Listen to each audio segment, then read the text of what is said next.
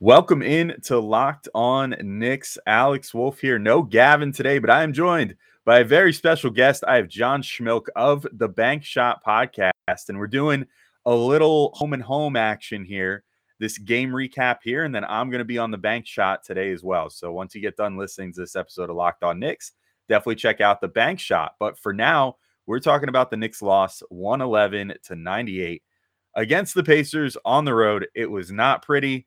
We got lots to talk about. Maybe at least one positive will be that RJ Barrett still looks really awesome. So we're going to get into that next on Locked On Knicks. You are Locked On Knicks, your daily New York Knicks podcast, part of the Locked On Podcast Network, your team every day. And I think we see Willis coming out. There he comes right now. Starks without a five. Ewing for the win. Yes! Puck left. Now fires it. He's good. And he's fouled. It's out. Anthony for three. Bang! That one goes down. Back up off the glass. It's good. RJ Barrett. Becomes infectious.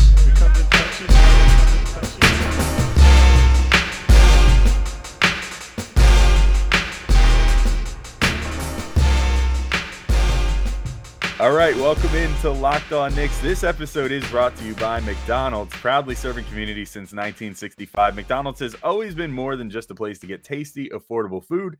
It's an unofficial community center. A big thank you to our friends McDonald's for always being there. I'm loving it.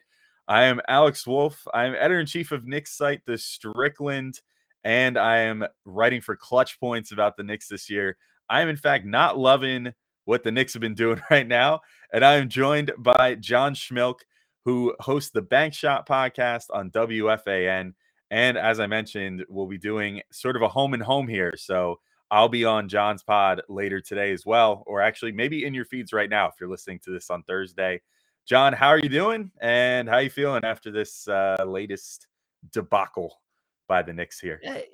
I'm good, man. But you know what? I'm going to fight back. I'm not going to call this a debacle.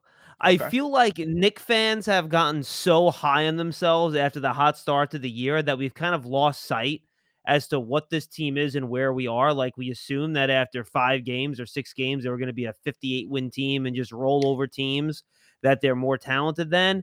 I just don't think that's where they are, where the Knicks are and what they're going to do consistently. And look, you're going to have games where you get to the end of it. The Knicks shoot 5 of 24 from 3. The opponent shoots 16 of 41. And guess what? Those games are going to be nearly impossible to win. And I'm not sure the game is that much more complicated than that, to be quite honest with you. So I guess my only pushback on that, right, would be, I get where you're coming from. Like, cold nights happen. Oftentimes they coincide with hot nights for the other team. And then you just kind of end up where the Knicks were tonight, which is just getting spanked from basically the opening to the closing whistle, despite the fact that they got it within, I think the closest they got was 3 points at any given point in this game, outside of, the first minute or so, obviously. But, I think for me, it kind of has to do somewhat with just the fact that this team, their identity last year was, they didn't have the most top end talent. And Julius Randle did everything that he was supposed to do, everything that he was supposed to do and more. And, really led this team to that improbable 4-seed finish. But the calling card of the team was basically like, we're going to be like just completely on top of you all game, just unrelenting. We're going to play fantastic defense. And you know what? We don't have that talented of an offense, but a lot of nights we're going to score just enough points to beat you, and we're going to hold you under 100 points or whatever. We're going to harass you on defense at all times. And that's how it's going to be this year.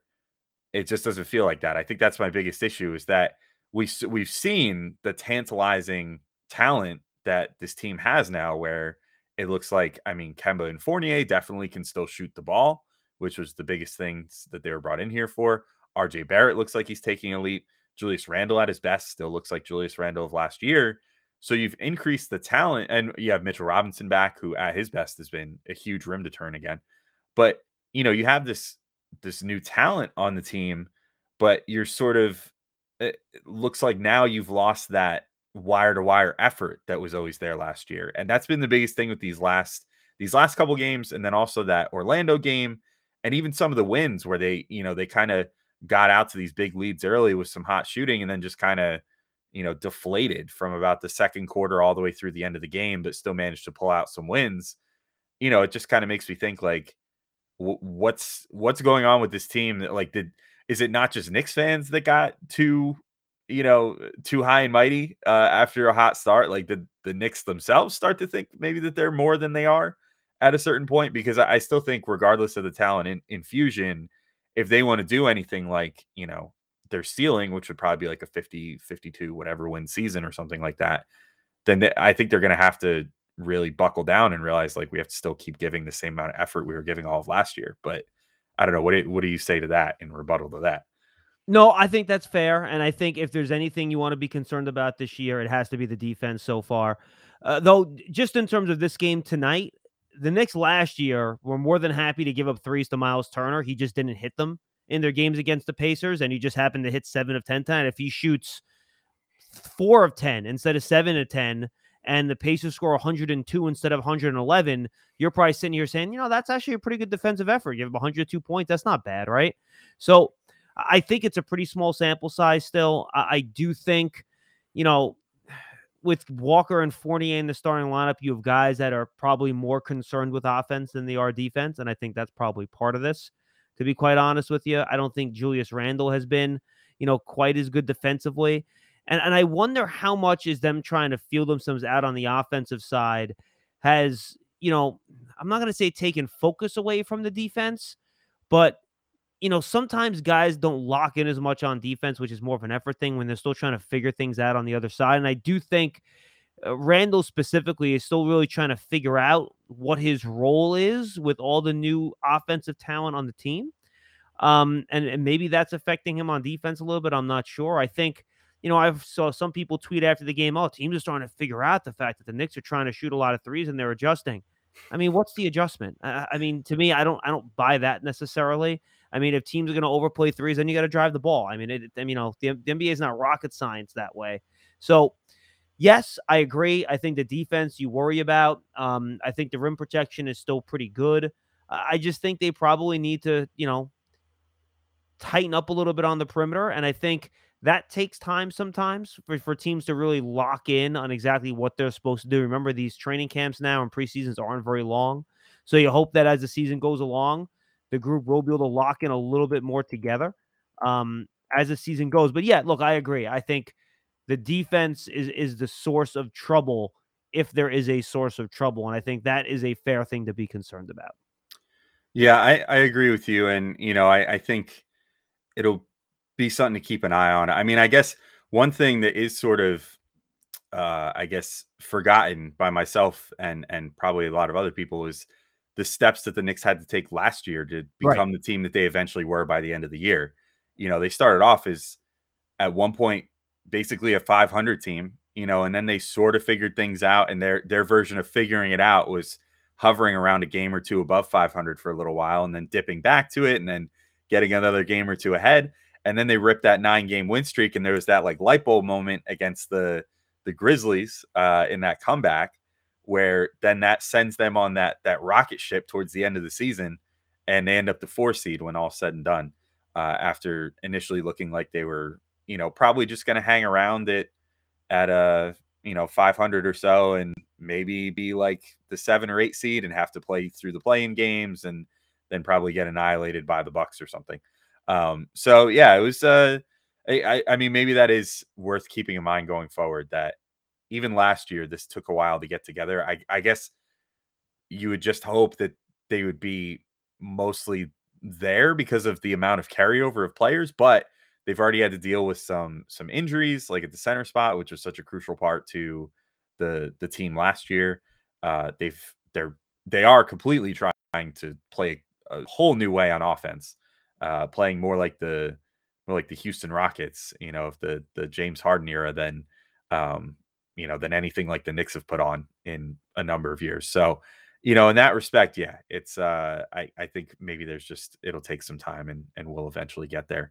But we got some more to talk about. I do just want to quickly remind everybody this episode is brought to you by Rock Auto. With the ever increasing numbers of makes and models, it's impossible for your local chain auto parts store to stock all the parts you need. Why would you want to endure all that pointless or seemingly intimidating questioning about your car and about all the details that you don't need? You kind of just need a part to get out of there. And then you got to wait for the person to order the part for you. It doesn't come in that day. And then, you have to go back to the store. You get the final bill and it's like a ton of money. And you wonder why you didn't just go to the mechanic instead of going to the stupid auto parts store. That's where rockauto.com comes in, though. Why would you want to spend 30%, 50%, or even 100% more for the same parts from a chain store or car dealership when you could just go to rockauto.com? On top of it, Rock Auto is a family business. They've been serving do-it-yourselfers for over 20 years, and their prices are reliably low for every customer, not just for mechanics. You're not going to get a different price than anybody else shopping through rockauto.com. So go to rockauto.com right now and see all the parts available for your car or truck. And if you decide to get something right, Locked On in their How Did You Hear About Us box so they know we sent you. Amazing selection, reliably low prices, all the parts your car will ever need. rockauto.com. And today's show is also brought to you by betonline.ag. We are back and better than ever. A new web interface for the start of the basketball season and more props, odds, and lines than ever before. BetOnline remains your number one spot for all the basketball and football action this season. Head to the new updated desktop or mobile website to sign up today and receive your 50% welcome bonus on your first deposit. Just use our promo code LOCKEDON to receive your bonus. From basketball, football, baseball postseason, well, not that anymore, but whatever. I don't like the Braves. Anyway, the NHL, boxing, and UFC, right to your favorite Vegas casino games. Don't wait to take advantage of all the amazing offers available for the 2021 season. BetOnline is the fastest and easiest way to bet all your favorite sports. BetOnline, where the game starts. All right. Still better than Houston. Still better yeah, than right. Houston It is still better than Houston, I guess. So, it's like the lesser of two evils, but two evils nonetheless. I'm actually still a little salty that as a Mets fan that Houston cost the Mets their manager, who I loved, when they hired Beltran and then had to immediately fire him because of the stupid Houston thing. So, even Mets fans got some salt for Houston in that respect. At any rate, John, I think maybe if we want to talk about something happy here on a overall sort of unhappy occasion, another Knicks loss, it's that RJ Barrett is still looking really good. He actually, I guess had almost what you could call a down game for him in this game compared to some of the games he's put on recently. 23 points, only shot 8 of 20 from the field, which again, is only down by the lofty standards he set for himself recently. 2 of 6 from 3 and 5 of 7 from the free throw line. He had 5 rebounds and 3 assists to just 2 turnovers, which that's good as well. It's turnovers for all of his great things he's been doing. The turnovers have occasionally gotten, up more towards 4 or 5 recently. So it's good to see those down a bit too. How have you, obviously you're guesting on the show today. So the people don't get to hear your opinion here about RJ every day. How do you feel about RJ in this game? But more broadly, how have you been feeling about RJ lately with this hot streak he's on? Hey, look, his last 3 games have been fantastic. And just generally speaking with RJ, I buy in on the jump shot. I think he's figured that out. I think he's going to be a very good open 3-point shooter. I think if he's open, you feel very good about him making it. And I think the difference the last few games, I think there's a couple parts of this. One, I think teams have allowed him to get downhill in a straight line with his left hand with the runway, and he's actually been able to get some separation and clearing the defender's shoulders. And that's why I think his percentage at the rim is way up, especially the last 3 games. It's because he's getting higher quality attempts. He's not jumping into guys' chests, trying to fling the ball over them. He's actually creating some separation. So I think the question now we have to ask ourselves going forward here now, is this a matter of these other teams just not protecting the rim well, and we're going to see this revert? Or has RJ figured something out? Because he went through a stretch last year. I don't have it in front of me, but he had 1 month last year, Alex, where he shot, I think, 60-something% at the rim, but then every other month he was like in the mid-40s or something like that. So, it all depends on, I think, how this continues, but I do think the jumper's real. I don't think there's any doubt about that. And if he's figured out a way now to create some higher quality attempts at the rim, because that's always been his problem to me. People say, oh, he doesn't finish well at the rim. It's because he's taking really difficult shots over big guys, jumping into the chest of guys through contact. Those are hard shots to make for any player, not just RJ Barrett. But I think during this stretch, he's created a higher quality attempts, which is why he's been more efficient. And I want to see more to see if he can sustain this, or once teams adjust and they start defending him a little bit more, to his left hand, how he's going to adjust to that reaction back to him.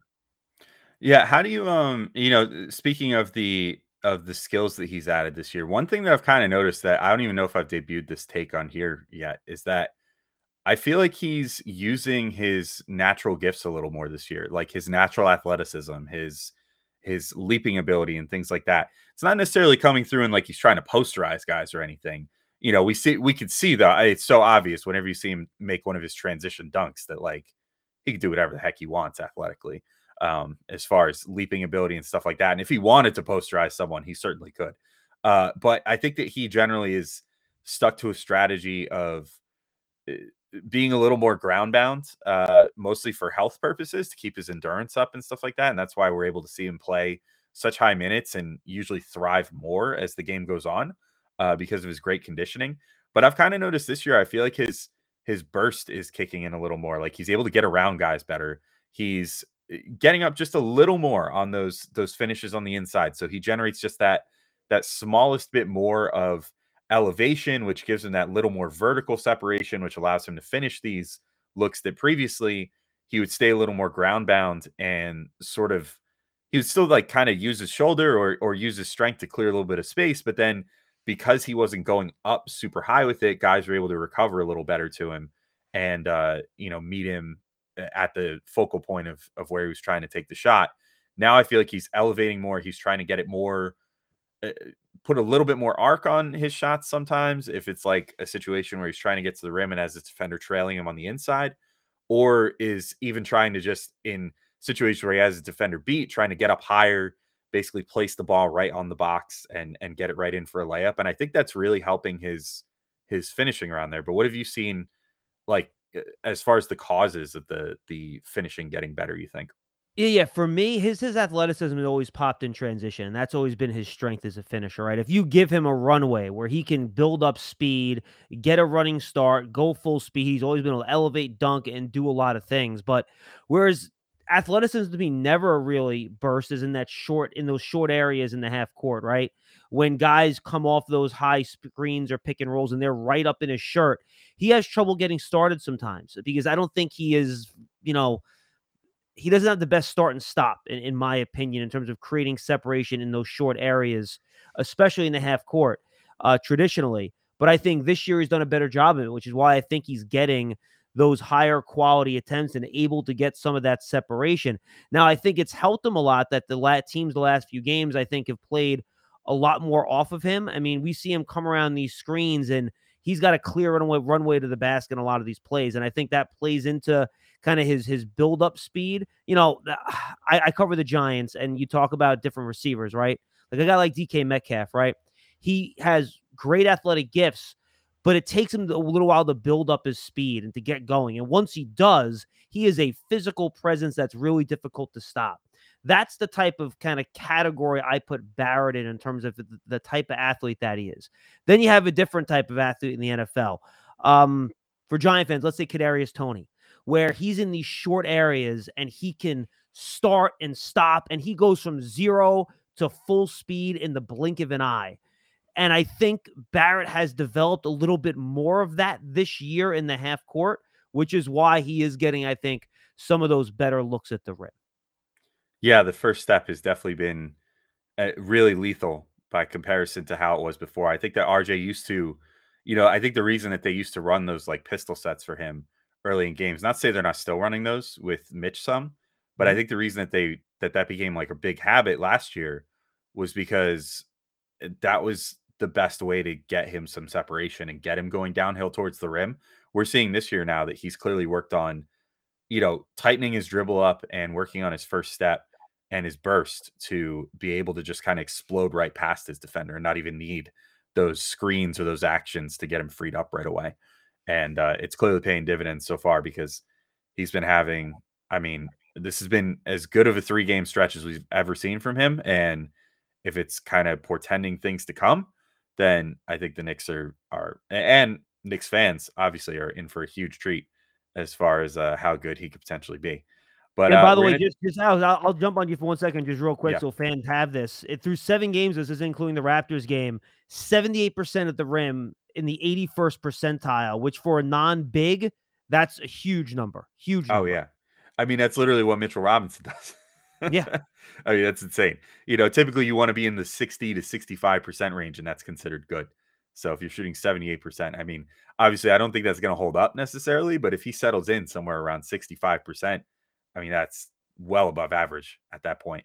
And I think we're in really good shape. And with how good he shoots the 3, I wouldn't be surprised if he can hold out at around 60 to 65% at the rim. He'll probably end up shooting like 55% and have like, I don't know, 60 true shooting for the year or something like that. It'll be good. It'll be a good And then time. last year, by the way, just so fans understand, he was 50%. He was 55% at the rim, which is the 23rd percentile. So that's a huge jump from last year to this year. Yes, it is. All right, I'm gonna just take our second break real quick so we can come back and talk about some more stuff from this game and a little more big picture stuff too. But this episode of Locked On Knicks is brought to you by McDonald's, proudly serving community since 1965. McDonald's has always been more than just a place to get tasty, affordable food. It's a place where friends and family can come to reconnect, a place where classmates can meet up for a study group knowing they'll have dependable Wi-Fi and endless supplies of French fries and McFlurries. Win or lose, it's a place where teammates, competitors, the home team, or the away team can come to recharge. It's the place you always look forward to stopping at on a long road trip to rest your legs and refuel. I know I'll often drive out to go see my dad in Missouri over Thanksgiving. That's coming up soon. And if I go and do that this year, one of my favorite things is if I stay overnight and then get out, go in the next morning, stop at McDonald's, get a sausage McMuffin. It is tier 1 breakfast food forever. So, definitely get some McMuffins. It's the best thing at McDonald's, in this guy's humble opinion. So head to your local McDonald's to refuel and reconnect. Did somebody say Locked On Knicks watch party? I don't know who's saying it. I'm not saying it, but someone might be saying it. At any rate, I'm loving it. All right, and we're back to finish up our discussion about the Knicks loss here, 111-98 to the Pacers. And you're making me hungry, man. You're making me hungry.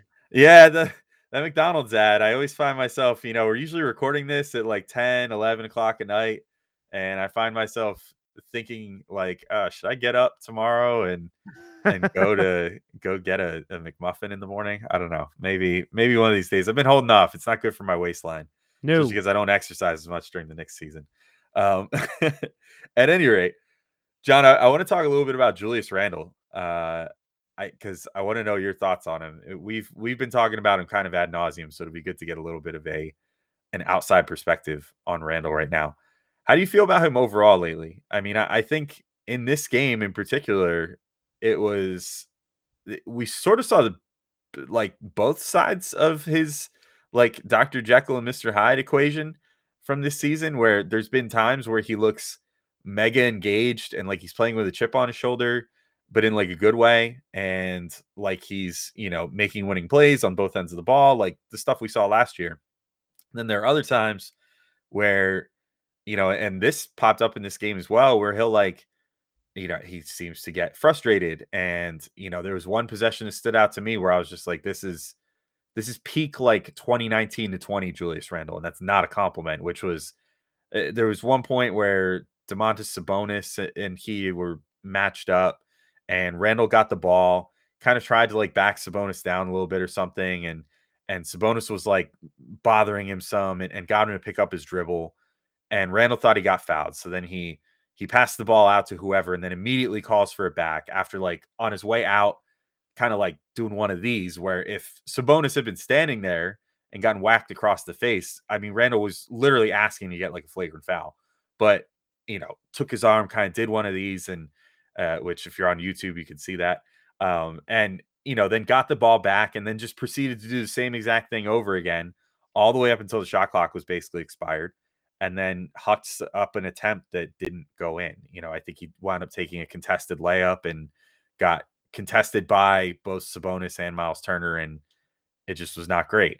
And so I don't know. It's been I know there's only so many games. We just had Benji on, who I think has also been on your show and is great. And he kind of said, be patient with Randall. Like, it's only been a few games. He's earned enough goodwill to have a little bit of growing pains this year when, like we were talking about earlier in the show, there's so much new happening for the Knicks right now, as far as, probably the biggest guy affected is Julius Randle, as far as how his role is being affected this year.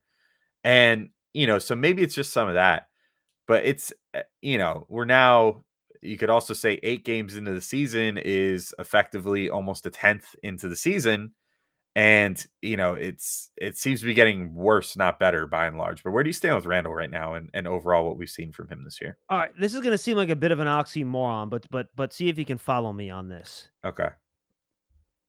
Last year, the Knicks were asking Julius Randle to do a lot more. So it was harder for him because he was being asked to do more. But I almost feel like in reality, it's harder for him this year because he doesn't have to do as much, and he's trying to figure out how he should attack, how often he should attack, and what he should do within the flow of the offense. So last year, he knew that he would have to score. So if you have a few bad shots here and there, if you're a Knicks fan, you live with it because you know that nobody else is probably going to get a better look than Randall.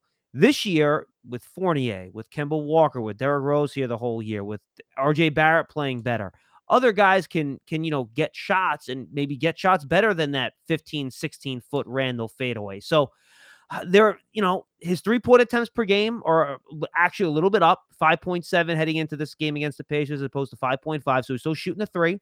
I thought he passed up on a couple in this game, which you don't like. I do think he's made a concerted effort to get all the way to the rim a little bit more. I would wish he finished those a little bit better. But I still think sometimes he just gets it in his head that, all right, I get the ball here and I'm going to get a shot off. And I think he still feels like in his head that the team needs him to do that, and that's still his role.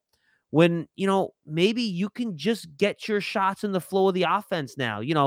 Be the screen man and a pick and pop guy in a screen and roll. Be a roll man, grab an offensive rebound, get your points in transition where he doesn't necessarily have to create as much in the half court because there's so much more around him. Be more willing to pass out of something quick because you get the ball back. Things like that. So I think he's having a hard time transitioning from a year where he had to do everything to a year where they still need him to do a lot, but he doesn't need to take as many difficult shots to get there. And I do think that's a bit of a transition. And I do think we have to be patient with him and let him figure this out along the way because the 3-point shot's still falling. It was, 38% heading into this game. He's still over 6 assists per game. So the tools are there. He's just not being as efficient with it. And I think you hope it's just that 8-game stretch, like you mentioned, and that's something he can figure out along the way in terms of how he fits into this larger system.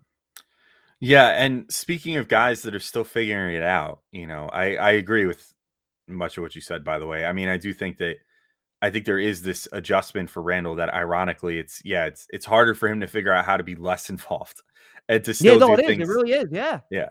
And I guess the main thing that I wish would come out of this would be that he would sort of just siphon off some of that energy that he used to have to expend on offense last year and spend it on defense. Yeah. Which is, I think, the biggest area where he's regressed this year, more so than the offense. I can live with him taking some mid-rangers and whatever and that sort of thing and calling his own number to try to get in a rhythm. That's fine because that's what he's paid to do for this team. But the big thing is that he's looked very lost on defense at times. And one guy that surprisingly looked lost to me in this game on defense to some degree was Mitchell Robinson. And that's not something that I've said very much this year. I think he definitely still had his effect of rim deterrence at times in this game where guys would come into the lane and Mitch would be so, intimidating around there that he would just kind of scare them away. He also notched 3 blocks, but I think it's partly game plan. I mean, the scouting report probably says just leave Turner open, and I'm sure that was their plan. And then, of course, he ends up hitting 7 of 10. But I did kind of find myself thinking, not even just on the Turner stuff, and this has been kind of something that's been kicking around in my brain for the last couple games, that Mitch has been not reading switches quite as well lately. He's been hanging back a lot more and not doing what he used to do, which was essentially like the thing that made him so scary before was that if he was in a pick and roll situation, for example, he would get out on the shooter, but not fully. He would kind of take like a half step towards them, would flash the arm up, and that shooter would go, "Oh crap, this isn't for me today," because I know that he can block a 3-pointer if I go to shoot one right now. And then they would either try to pass to someone else, further away from the play, or try to work it inside where Mitch was still close enough that he could easily recover. It was just, there's a different dynamic to how he was playing defense. And right now, maybe it's still just him getting his legs back, or maybe this is like the one side effect that we're seeing of the added bulk that he has, is that, now he can be more intimidating on the inside, but he can't shade as much towards the outside with a little bit of loss of quickness here. But something just feels different. I mean, how did you feel about Mitch in this game in particular? And then, like, how would you diagnose how he's been so far this year? I agree with all the symptoms. I think it's the added bulk. I think it's the legs. He looks noticeably less athletic to me, generally speaking. Even his block shots, he's not getting as high. He's not as mobile. But I think in the long run, that's a good thing, because I do think he's better around the rim. He's a better rebounder, all those things. And I think, frankly, taking some of the athleticism out of him actually maybe reduces the number of fouls he's going to commit to, because he's less all over the place and he's more in control.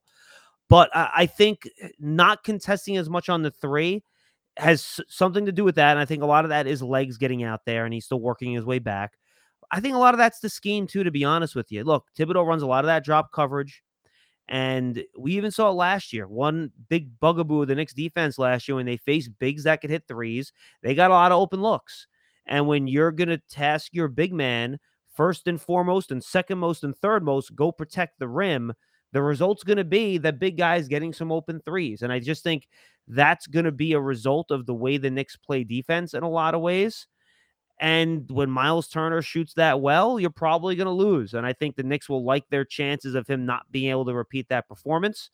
And you don't have that many centers at that size anymore that can, stretch the floor and hit those threes. And if you do, then you have to make an adjustment. I think that's one thing, if you want to get on Tibbs a little bit in this game. Why didn't he get Robinson onto Sabonis a little bit earlier, and then get Randall on Turner so he can get out on those threes a little bit? I think that's something that they could have adjusted to a little bit earlier in this game.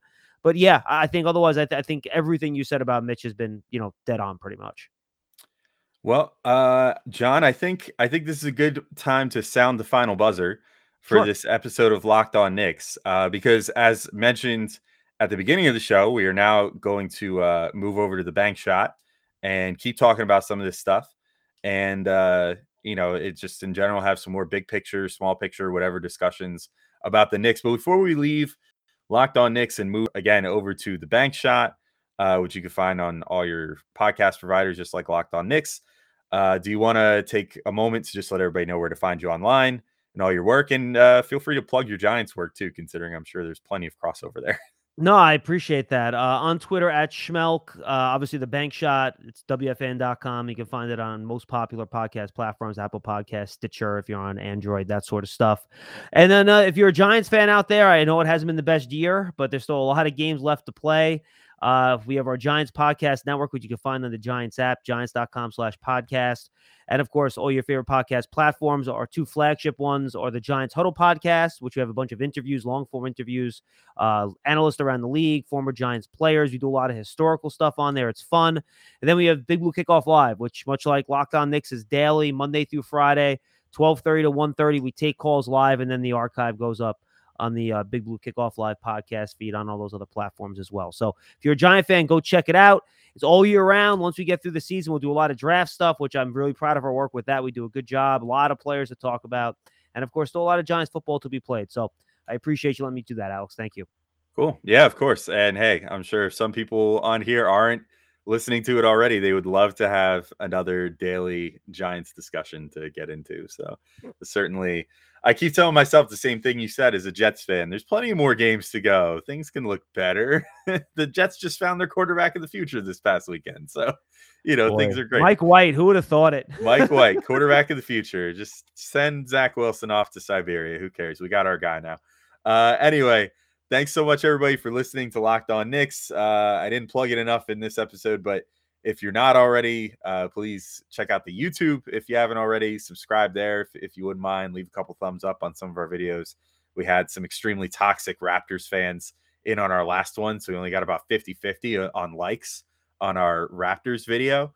Toxic Raptor fans, huh? Jeez. Apparently, it's the saltiest fan base in the NBA. I never knew, but apparently they just roll in waves over Locked On videos that cover the Raptors in games where opposing teams face them and just leave mean comments. Canadians are nice. What the hell's going on with that, man? I don't know. I thought the Canadians had a rep too as being super nice, and now here we are. I've been exposed to a new side of Canada. At any rate, yeah. If anybody listening, if you're listening on audio, if you want to go check out the video, you can see our nice smiling faces on YouTube. And yeah, that's it for today. We'll be back. We have at least one more game recap for you guys before the end of the week, and maybe one other pod on Friday too. Although I think we're going to be pushing something like 7 or 8 pods at that point for this week. So, maybe we'll take a break for Friday and then just come back to you on Saturday. TBD. We'll see what happens. But at any rate, thanks for listening to Locked On Knicks. We will talk to you all soon. Peace out.